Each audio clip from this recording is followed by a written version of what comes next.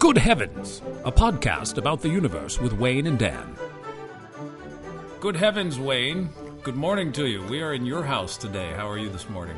Hi, Dan. Good to be back to Good Heavens. Yes. Today we are going to talk about, my goodness, it is the sixth, this is our sixth episode, isn't it? How about that? How about it, indeed. It's fantastic. We are going to talk about exoplanets today. And I know this is your field of expertise, correct? This is what got you... I've spent a lot of time on this. I've written some articles from a creation point of view on this. So this is about planets out there. Planets out there orbiting other stars. Planets that are outside of our solar system. But it's interesting, as we'll see in just a minute, that astronomers, the Professional International Astronomical Union, is having a hard time coming up with the definition of planets because of the variety of different things that have been found in the last decade or so, right? Right. The definition of planet that the International Astronomical Union came up with is only applicable in our own solar system. They don't have an official definition for an extrasolar planet. We need definitions that are literally out of this world. I've been thinking I should come up with one. There you go. All right. So, but most importantly, I think we're coming at this we're trying to come at this from a biblical perspective. What should Christian theology? What should Christians think? How should we think about this quest, this search for other worlds? Is that going to encroach upon classical Orthodox Christianity? Is that going to really threaten people's faith if we find cyanobacteria somewhere? We're going to try to get into that. But so let's start by talking about a couple of scriptures that we picked out for this episode. You have something from Isaiah, and then I'll read something from Colossians. Sure. So I just look at this. This is more worlds that God made out there. But this is Isaiah chapter 45, verse 18. It says, "For this is what the Lord says, He who created the heavens, He is God. He who fashioned and made the earth, He founded it. He did not create it to be empty, but formed it to be inhabited. He says, I am the Lord, and there is no other." Now that's from Isaiah. Isaiah. That's fantastic. One of my favorite verses that I think pertains to what we're talking about is written by the Apostle Paul to the church in Colossae. This is from the first chapter of the book of Colossians, and it is... It starts, I have it in verse 15. "And He, Jesus, is the image of the invisible God, the firstborn of all creation. For by Him all things were created, both in the heavens and on the earth, visible and invisible, whether thrones or dominions or rulers or authorities. All things have been created by Him and for Him. And He is before all things, and in Him all things hold together. He is also the head of the body, the church, and He is the beginning, the firstborn from the dead, so that He Himself might come to have first place in everything, even in a search for exoplanets." I was reading a book in preparation for our broadcast, just published this year in 2017, and 40 pages into it. These are secular astronomers, an astrophysicist. One's a planetary scientist, and one is an astrophysicist. And 40 pages into this book on exoplanets, they're talking about Jesus. And I thought, that's pretty cool, because now I don't think they're believers, but it points out, I think, how the heavens declare the glory of God, and you can't long talk about the heavens without talking about the one who created them. So even the people who really are not Christians, and you wouldn't think that they would bring up spiritual things, they do. Yeah. Even if they're criticizing it, they inevitably these things come back to spiritual points. Right. The harder you try to ignore God, the more you start sounding like his the people that are right. Christians, right? So if God is not there, then why mention it? Right. If it doesn't have anything to do with spiritual things, then why even mention it? Exactly. So it is truly remarkable that the heavens do declare the glory of God, and whenever you talk about the universe, God comes up in context in the most unexpected ways. But we have to, since this is astronomy, planetary science, Wayne, and this is your area. it would be helpful to come up with some definitions that we can all kind of understand in terms of important words and terms to know for exoplanets or extrasolar planets or planets outside of our own solar system. So what are the important terms we need to know? Okay, so for a long time, the most commonly used method to detect extrasolar planets has been called the radial velocity method. But what this means is like the shift in the light from the motion of the star. So we cannot, normally you cannot directly see a planet. There are ways of doing it today, but normally you see the star. And so a planet can make the star wobble as it goes around it. And this might seem hard for people to believe, but our own star actually wobbles like this. Our own sun wobbles because of the motion of the planets around it. We talked about that when we talked about Jupiter. Jupiter is so massive it makes our sun do a little jig. Right. So, like, if you're at a train track and you hear a train go by with its whistle on, as it goes away, you'll hear the pitch of the sound go down. Yeah. And if it's coming toward you, it'll get higher as it comes closer. So light does the same thing. And when if a star is moving away from us, the light gets shifted red, and if it's moving toward us, it gets shifted blue. Okay.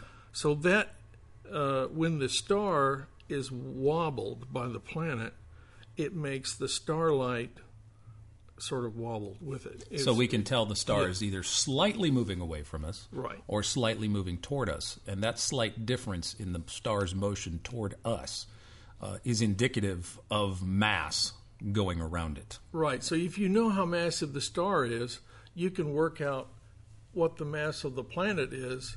What they do is they observe the planet over a period of time, normally of several years. So they have to be very familiar with the starlight from that star, so they can rule out that the changes they're seeing is because of a planet, and it's not because of the star itself. Nothing. The star's not losing its own mass. The stars do changes of their own, and so you have to rule out that it's not just the normal changes in a star. So the radial velocity is our ability to detect the effect of mass on a star. And we are assuming that mass, though we can't see it, is a planet of some kind. Something is going around the star causing it to wobble. Right. So you can work out what the orbit of that planet would be and predict when you'll see it next. Okay. Okay. Now, there's one tricky thing about that, though, is like Jupiter goes around our sun once every 12 years. So it's interesting that we would have to find... We would hopefully have to find orbits of these objects that are, more rapid than 12 years, because we might see a wobble, we might not ever see it again for another 10, 12 years. So a lot of these stars that we look at, we have to look at over time to catch these things, correct? Right. And so this method means that if a planet is bigger, it wobbles the star more, and that makes it easier to detect. If the star is smaller and less massive, then that makes it easier for a planet to wobble it. Or if the planet is up close to the star, that makes it easier for the star to wobble. The important thing to remember, though, I think, for the radial velocity detection method, you can't see the planet itself. You're looking at the behavior of the planet star. Right. You're not seeing an actual object. Right. You don't know what it looks like. And so if this method is totally successful and you have a great example, all you learn is maybe the mass of the planet and what its orbit is like. Okay. Approximately. That's it. That's all you can infer from that. You don't know anything about what the planet looks like. Don't know if it has an atmosphere. Right. Don't know if it's rocky. You don't even know if it's rocky or gaseous. Right. Okay. So it could be a Jupiter. It could be a gaseous Jupiter, and you wouldn't know if its content, its metallicity, its magnetic field. You wouldn't know any of that. Right. Okay. So that's one method, the radial velocity method, where you're just looking at a star.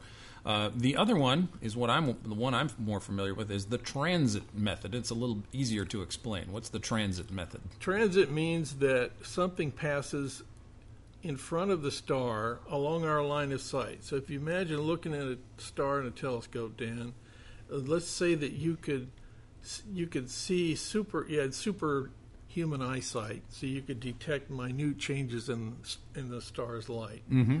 You look through the telescope, and there's a just minute little dip in the brightness of that star, just for a little bit, and then it goes back up to normal again. So in my backyard, when I'm looking at a star through a telescope, a mosquito might fly across the opening of my telescope.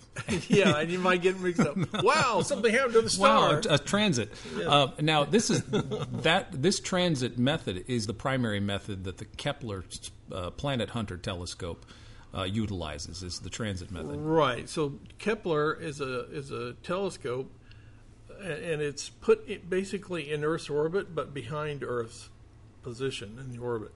And it's out in the cold of space, and it looks to a certain area in our galaxy. It basically watches one of the arms in our Milky Way spiral galaxy, and it's looking for a minute dip in the light of a star that could be a planet. And Kepler is a very, very sensitive instrument. It can detect very minute changes in the light, and it's very ideally made for this. So it has detected over 4,000, maybe 5,000 possible planets. And so after it detects them, they are called a Kepler object of interest. Okay, KOI. KOI, and they are given a KOI number.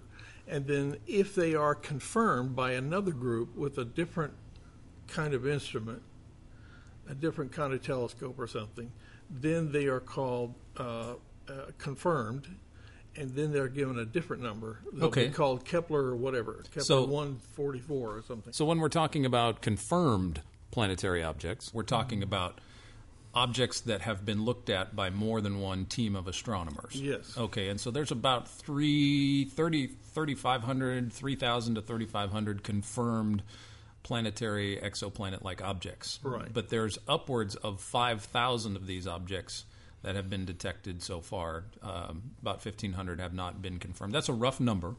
But right now the exoplanet count is somewhere in the neighborhood between 3,000 and 5,000, give or take certain sites, depending on where you go. So anyway, so those are the two primary ways in which you can detect a planet, through the radial velocity method and through the transit method. Are there other ways? There are other ways. One of the really interesting things now today is something called direct imaging. There's a limited number of these, but what happens is you can take an extremely sensitive infrared telescope, and you can watch a star for a certain period of time.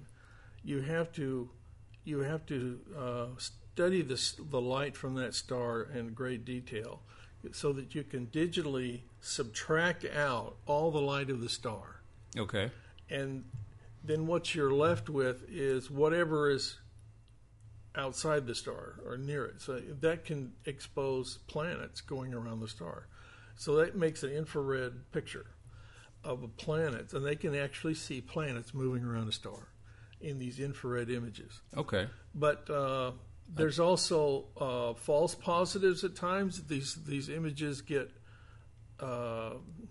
uncertain at times, because you may see things that look like a planet, but it's not real, or there's some problems they have on these sometimes. So the way we detect exoplanets or extrasolar planets is really limited in terms of we can't see the details that we really want to see right now. We can't see the composition. We can't see the atmosphere so much. We can't tell a lot of things that we would require in order to know if this was like Earth in any way. So correct. When we hear in the popular press, when it comes out, there's one of these discoveries that are confirmed, a team will confirm an object, we often hear in the headlines that they are Earth-like. In that, really, let's break that down. What do they really mean when the headline is Earth-like planet discovered, or something like Earth, or an Earth-like planet candidate?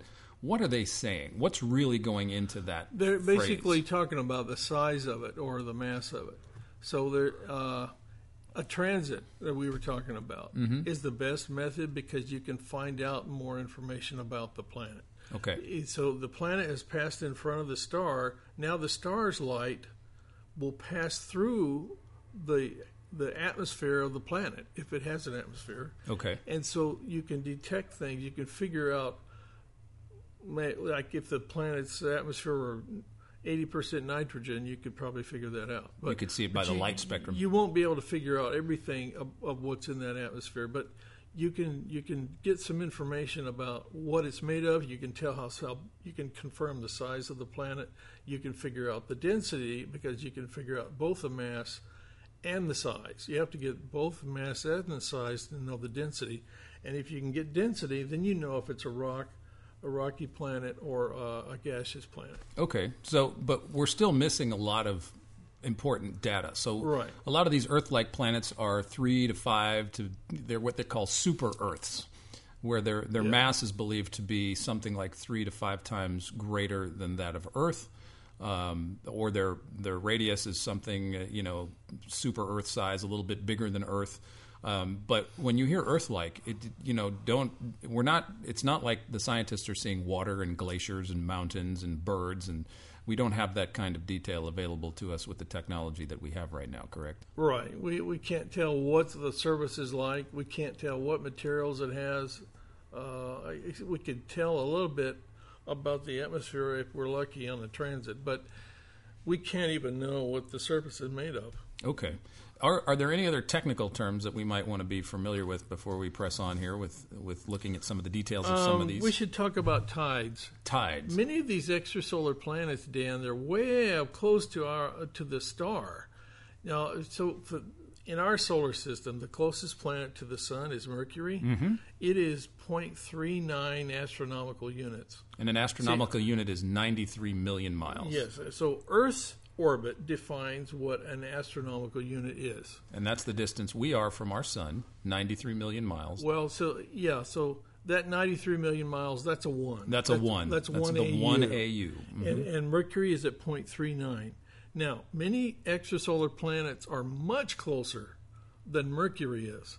Okay, so it's hot. If the stars are anything like our sun, so they're very hot, and there's no way that gas could condense at that distance because it's too hot. It's too hot, and most of these planets that are closer to their sun are tidal locked. It's like Earth and the Moon. So the Moon has a spin, but its spin is timed to be the same as the period for one orbit. Got it. It spins one spin, mm-hmm. and the same time it goes does around one the orbit Earth. around the Earth. Okay. So it's in tidal lock.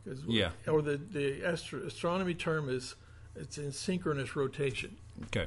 So planets do this around stars and extrasolar planets. And many of them, the tidal forces are very significant. So tidal forces are about the fact that, you have a planet, let's say Jupiter, but let's say Jupiter is like a third of the distance from its star that Mercury is. Very typical of many of these exoplanets. So it's way up close to the star. Now, the star's gravity is different on the near side of Jupiter than on the far side. Okay. So it distorts the shape. So it's not a perfect circle. It pulls it out a little bit. Right. So it might stretch it into something a little bit like a football or a rugby ball or somewhere something. between a beach ball and a rugby ball or a football, right? Or it might just make a big bulge on one side of the planet. Mm-hmm. And the planet will make a bulge on the side of the star, too. Got it.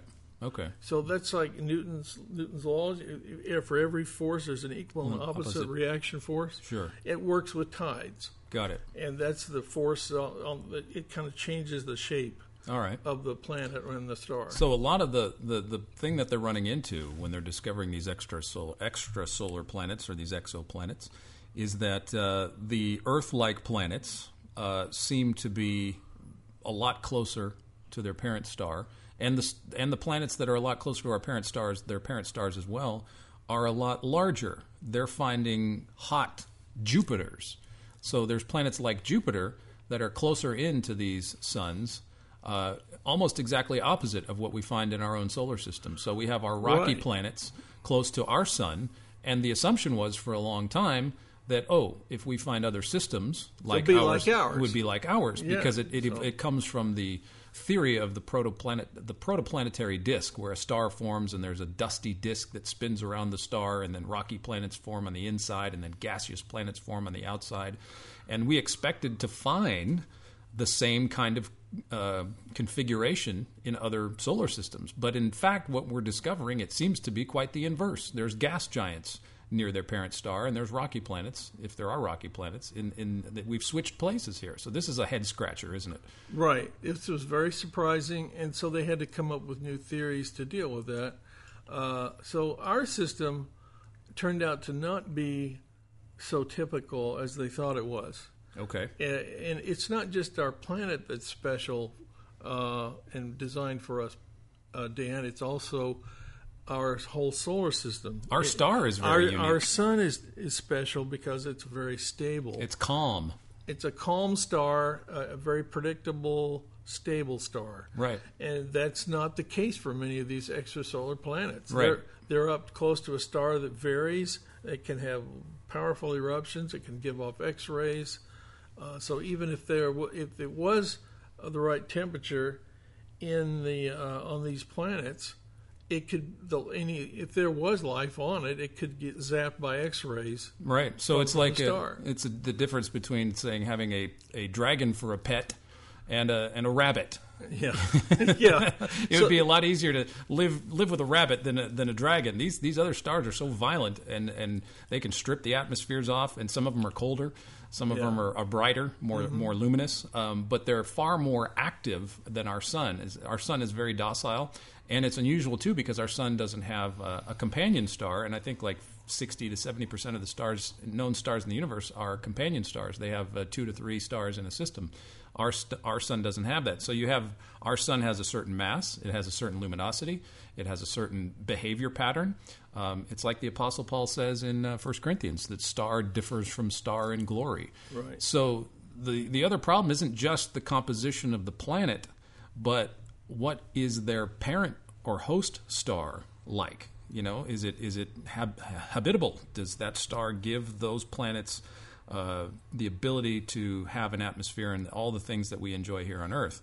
So there's so many variables that go into that as well that make it very difficult for us to think that these planets could be Earth-like. Right. So, you know, Dan, I've been a science fiction fan for a long time, and there's all these stories about life from other worlds and aliens and all this, but this is all fun fiction, and I enjoy it, but it's fiction. Right. And the real story is that the prospects of life from what we really know from exoplanets is not very good. So, in fact, I know one of your colleagues and somebody that you know, Danny Faulkner, who's an astronomer, just came out with published a book this fall, and he says, as of 2017, nearly 4,000 extrasolar planets have been discovered. The evidence suggests that planets are indeed abundant in the universe, but he says that given all the unique characteristics of Earth, we have not really found any Earth-like planets. Nothing that comes anywhere close. So, and then he goes on to make this very interesting point. He says, a sample size of nearly 4,000 is large, and many conclusions are reached in science with far smaller sample sizes. Mm-hmm. So, in other words, take Earth and compare them to all the extrasolar planets that we have found, 1 in 4,000 if you want to just be rough with it, and 1 out of 4,000. With that conclusion, what can you extrapolate from there being planets that are really genuinely Earth-like? 1 in every 4,000, and the more we find them, the more that they continue not to be anything like our planet, except maybe similarly in mass. And some of their orbital periods are so quick and so fast that you couldn't have the year and the seasons, and some of them we don't know their axial tilt, the thing that gives Earth seasons, right? Yes, there's so many things. When you think of Earth-like planet, when you see that in the headlines, there's so many other factors that are being sort of glossed over, I guess, if you want to say, that there really is so much more that we need in order for these things to be genuinely Earth-like. Yeah, there's a great hope of finding an Earth-like planet that could be a habitable planet. But let's talk about what it means to be habitable. Yeah, because we talk about, there's this thing, and as you know it, called the habitable zone. Yes. There's a certain range that a planet can be from its host star that would allow it, or they call it sometimes the Goldilocks zone. Right. Not too hot. That's a close up to your star. Too hot, you can't have life. If you're too far away, too cold. So there's this zone between hot and cold, the porridge, the perfect Right. planetary porridge, right? Yes. So you can come and have a seat at the table and partake. That's called the habitable zone. And that varies from system to system depending on the mass and the size and the luminosity of the star, and depending on the mass and the size and the orbital rotation and all kinds of other things of the planet itself. So go into a little bit more detail about habitable zones. Yeah, so there's at least a couple of different definitions of the habitable zone. But the one I think is the best is based on the greenhouse effect. Okay. So it depends a great deal on the star and what kind of light and radiation comes from the star. Every object at a certain distance from a star has a certain temperature Right. that it will reach based on the distance from the star. And so if you have a real bright star, our star is kind of a little bigger than average and brighter than average. And so that makes the habitable zone farther away Yeah. in our system compared to many of these extrasolar planet systems. So if a planet is up close to the star, the greenhouse effect of any carbon dioxide or water and other things in the atmosphere will heat up the planet. That's what happens at Venus. Yeah. And Venus is very hot. But if the planet is farther away, the greenhouse effect may not be enough to keep water from freezing. Mm-hmm. And so that, I think, is the best way to define the habitable zone. Okay. In that definition, in our system, the habitable zone would be from 0.99 AU to 1.7 AU. So there's a mathematical stretch that astronomers have that they calculate in terms of when they find a planet within this zone, then they start to consider the possibility of liquid water, right? Right. So here's what we can't find. Liquid water. You can't tell by our current methods. You can't visually put a mark on water. But because they are in this mathematical zone that you just defined, they think it's possible that water could be there, and hence where there is water, maybe there is some kind of cyanobacteria, biological life form out there. It is true that there are microscopic bacteria on Earth that can survive in very extreme environments. There may be bacteria that could even survive if they were thrown out into space. Okay. But the question is, how do you get life from non-life? Right, and that's one of the things I think Danny Faulkner was saying. He believes, and this is what drives the extrasolar planet research, he believes the ultimate aim of the search for extrasolar planets is to demonstrate that life is common in the universe. So it's a naturalistic assumption based on the idea that life naturally arose from non-life on our planet. Right. And that our planet naturally came about through unguided, unintelligent, random natural processes. So the search for extrasolar planets and life upon them is based on the naturalistic assumption that life came from non-life. And Wayne, this is what I kept reading in the secular research. This idea, this hope, it's very eschatological. It's very it's the naturalist sort of resurrection narrative that they believe or they hope and they assume that life can come from non-life, and so they go to these worlds that are inherently lifeless, looking for life, assuming that there is life there, that it develops naturally.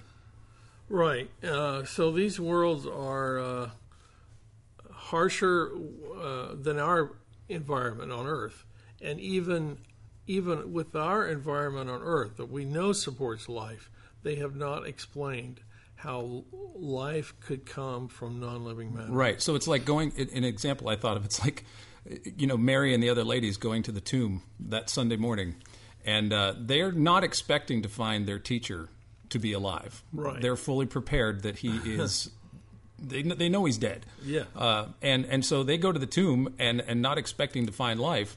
And yet the secular astronomers will go to these lifeless worlds anticipating, expecting almost that life will be there. So there's almost more hope in extrasolar planet research than the early disciples had in their teacher who rose from the dead. And so it's like you pointed out. Where should we put our hope? Yeah, exactly. Yes. And it's like what the angel says to the women. Why do you seek the living among the dead? the living one among the dead. He is not here, for he is risen. Right? And so, but I really, in all due respect, I think that the kind of thing that I was reading in this research was really this driving hope that we're going to find some kind of life. And I don't even really think it's an issue about finding life. I think that would be exciting, and I think that's fine, and maybe there's some kind of bacterial life out there, and maybe somebody one day will make that discovery. That really isn't even the issue. It's the interpretation of what that would mean specifically for Christian theology. Oh, look, if we found life somewhere else, then, well, what's that say about the Bible, and what's that say about theology? In that secular book I was reading, the astronomers bring up Jesus on page 40 and says, if we found life, this is really going to call into question a lot of theology. In fact, there's a discipline they talk about now called, I think it's exotheologians or exotheology, the idea of, what do we do with theology if we find life in other worlds? But like we said at the outset, Jesus created all things, whether they're visible to us or not. He is the Lord of the universe. He created all things. So even if we found life, it would be surprising, but it would certainly not be any kind of threat to the Christian hope, because I think the search for life in these other planets is kind of like the reverse naturalistic hope. We're gonna hope we find life out there.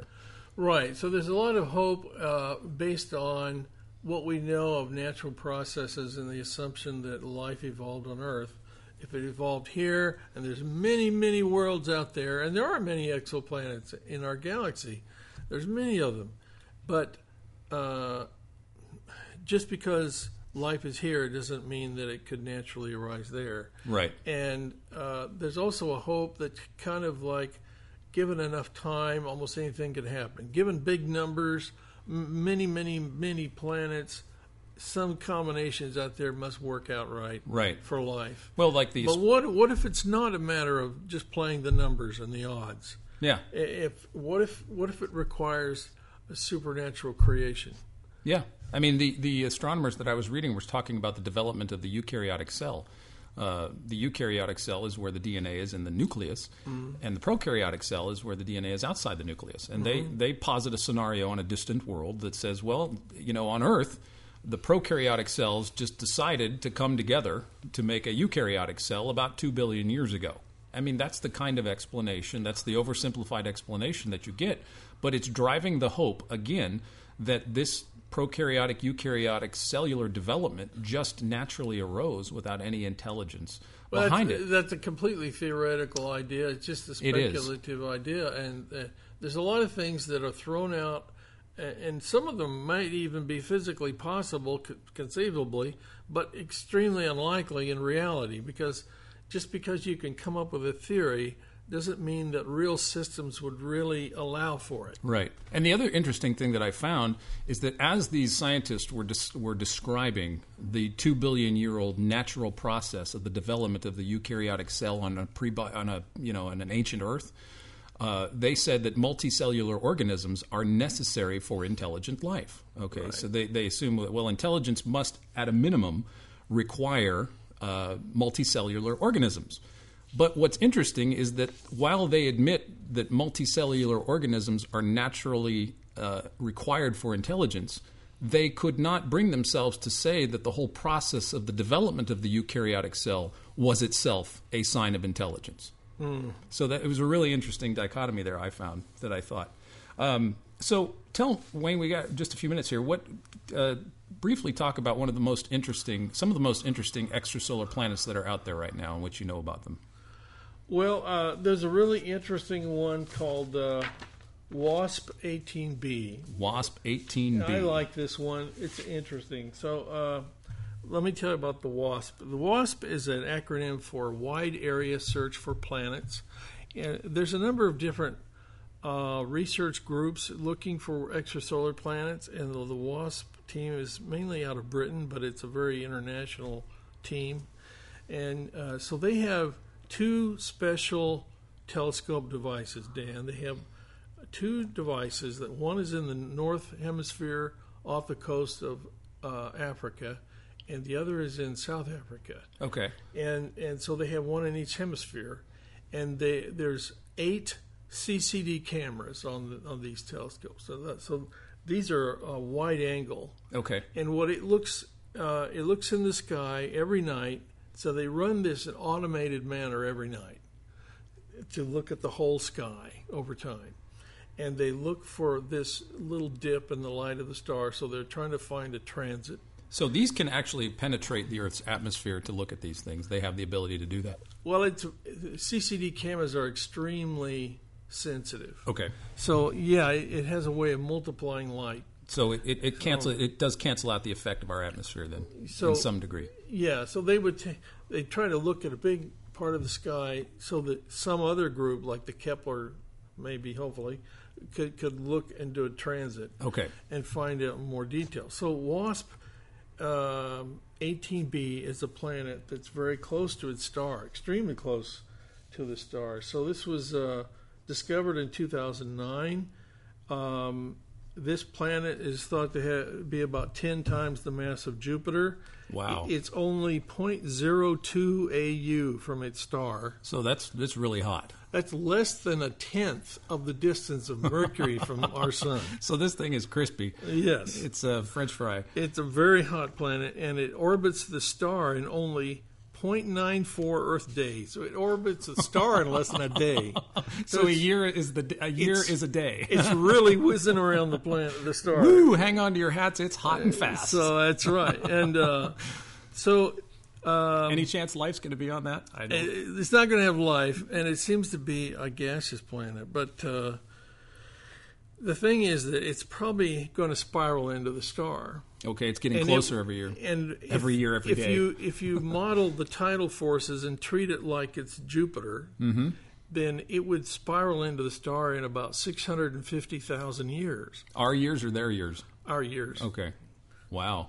That's not good news for the inhabitants of that. So here's the problem with this creates, and this is why it's interesting. They believe this star is a young star, so they would say this star is somewhere from about 500 million years old to 1.7 billion years old.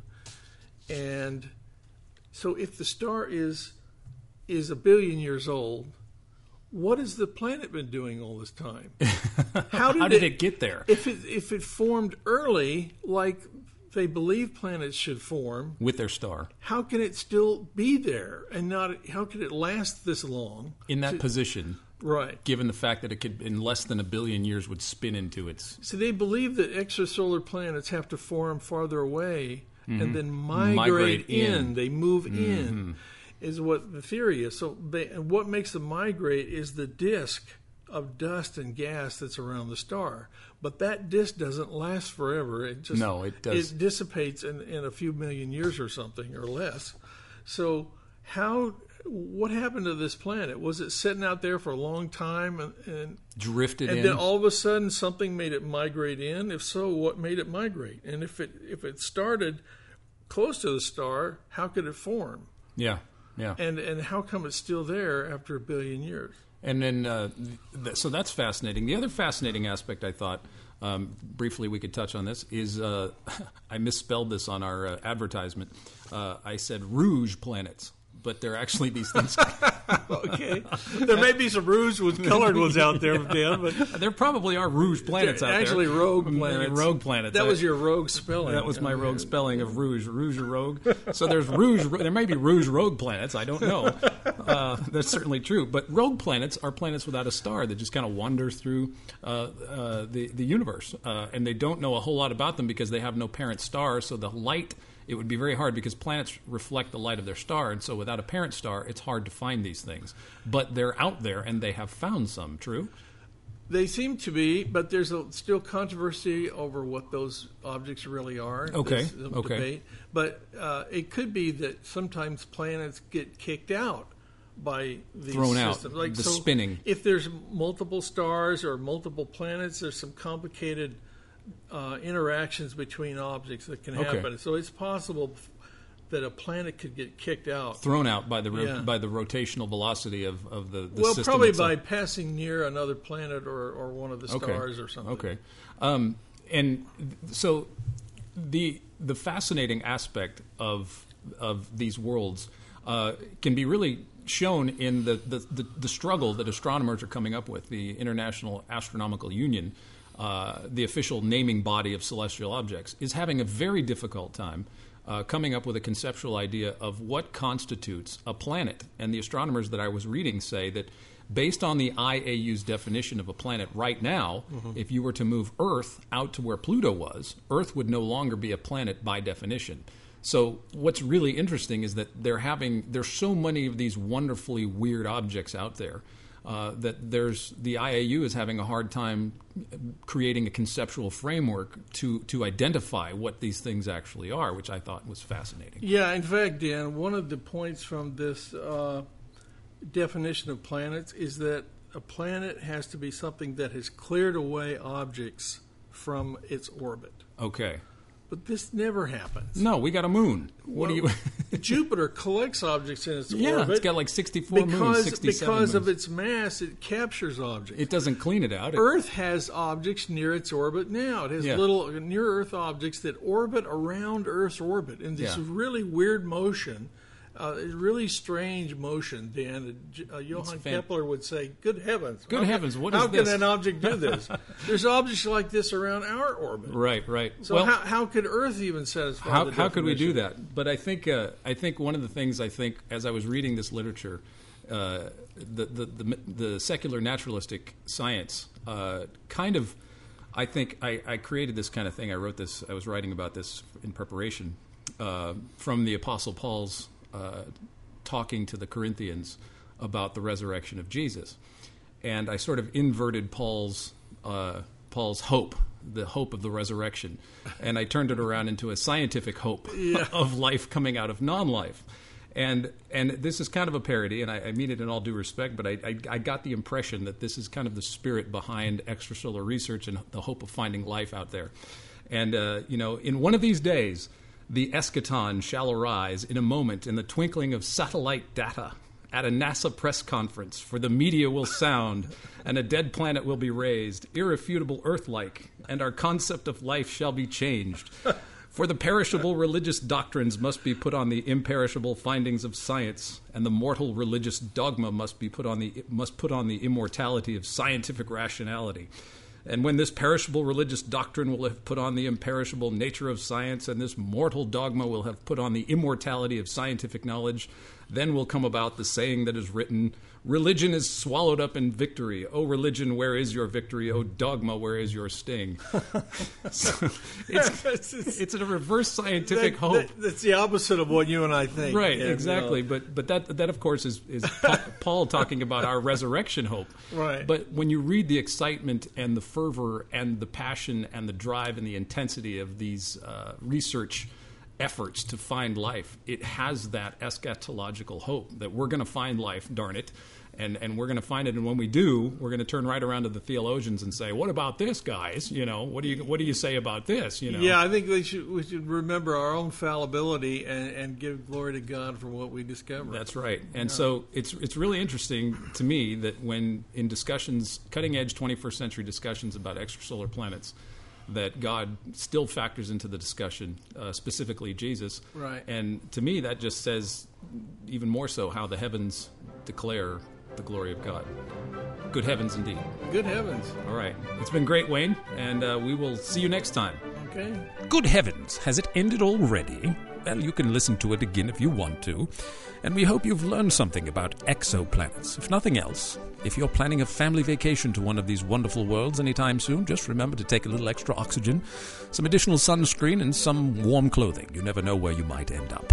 Thank you for listening, and we hope to see you again next time on Good Heavens.